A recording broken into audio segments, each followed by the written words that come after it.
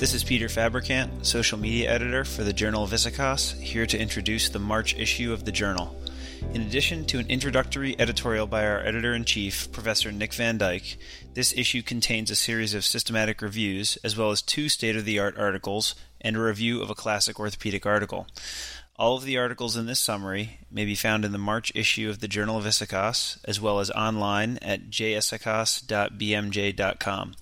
While the journal is officially published every other month, the website is updated in real time as manuscripts are finalized. This issue's editorial by Professor Van Dyke discusses the concept of collaboration and intellectual exchange. He notes that through intellectual collaboration and cross-pollination, investigators from across the world can find common ground and expand their collective knowledge. He delves into the history of the AOSSM and ESCA traveling fellowships and how this was born out of Dr. John Fagan's travels to Europe to learn alternative techniques for ACL repair. While the 2-year results of that study showed good outcomes, the 5-year results deteriorated, which is the topic of this issue's classic article. In their review of this issue's classic article, Matt Salzler and Chris Harner review the 5-year outcomes after ACL repair that were reported by Fagan and Curl, which were universally poor after 5 years, with 94% of patients reporting recurrent instability, despite greater than 80% of the same cohort showing good outcomes at the 2-year follow-up time point. 1/3 reported recurrent knee injury, with the large majority being medial meniscus tears, and 75% reported significant athletic impairment 5 years postoperatively. This classic article is accompanied by personal communication with Dr. Fagan, who recalls the sense of urgency in developing a treatment for the 50 to 100 West Point cadets with ACL injuries each year. In their experience, the standard treatment of benign neglect was resulting in severe knee degeneration, pain, lack of terminal extension, and meniscal tears 7 to 9 years after military school graduation. With little evidence to guide treatment, cadets diagnosed with an ACL injury were taken to the operating room the day after injury for exploration and ACL repair. After this classic article reported on the near-universal failures of ACL repair, ACL reconstructions became the standard of care for surgical treatment of ACL tears. More recently, however, Dr. Martha Murray has had success with a bridge-enhanced ACL repair technique in a porcine model and is now conducting an FDA-monitored trial of this procedure in humans.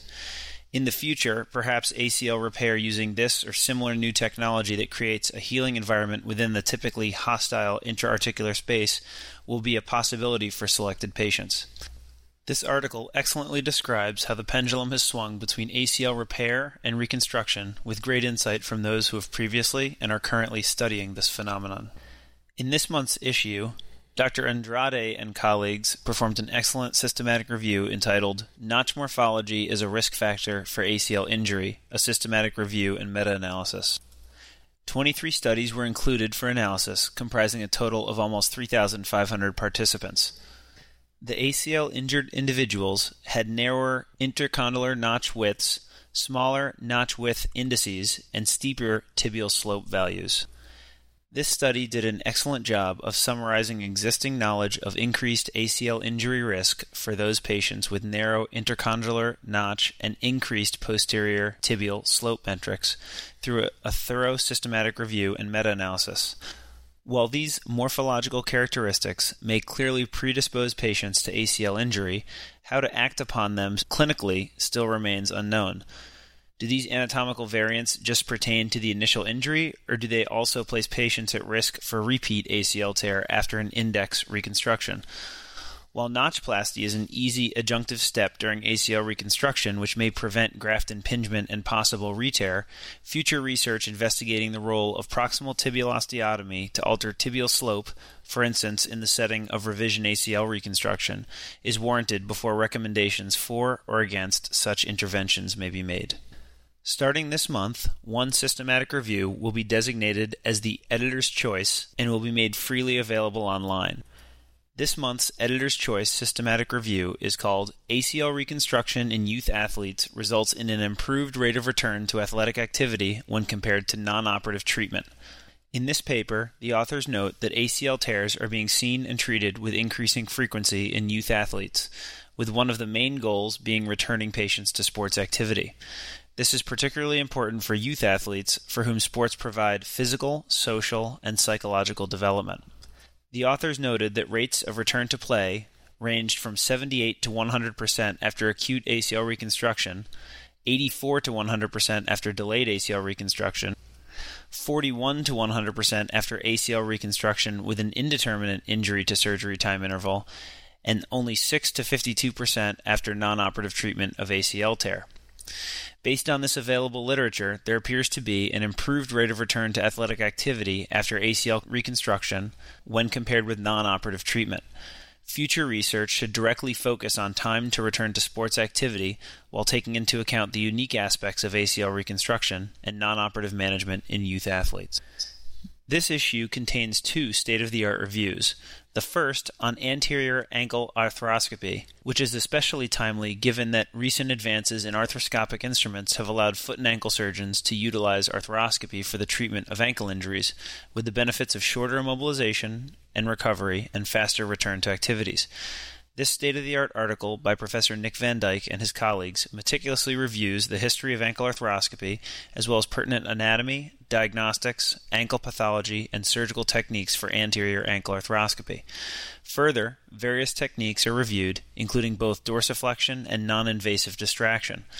Application of arthroscopic techniques to anterior impingement, OCD, chronic ankle instability, syndesmotic injury, and sinus tarsi syndrome are outlined, as well as tips for successful ankle arthroscopy and future directions for research. The second state-of-the-art review by Aaron Kreitch and colleagues is titled Articular Cartilage Solutions for the Knee, Present Challenges and Future Direction. In this article, an international group of authors summarized the 4 major types of cartilage restoration: marrow stimulation, osteochondral tissue transfer or transplantation, cell-free synthetic scaffolds, and cell-based repair strategies. The authors outline differences in underlying pathology leading to cartilage injury in the knee, and highlight the concept that successful cartilage restoration requires concomitant correction of underlying pathology, including osseous alignment and ligamentous stability. They go on to report the advantages and disadvantages of each method of cartilage restoration, indications and surgical techniques, and reported outcomes. The authors point out that the current literature supporting these techniques is limited by heterogeneity in surgical procedures, lesion and patient characteristics, and reporting of a myriad of different outcome measures. Therefore, often an individualized approach based on lesion characteristics, the patient's goals, and surgeon preferences is necessary. This article provides an excellent overview of cartilage restoration and is a must-read for knee surgeons who treat cartilage injuries. Thank you for listening to this podcast review of the second issue of the Journal of Issachos. These articles, as well as the full issue, can be found online at bmj.jissachos.com.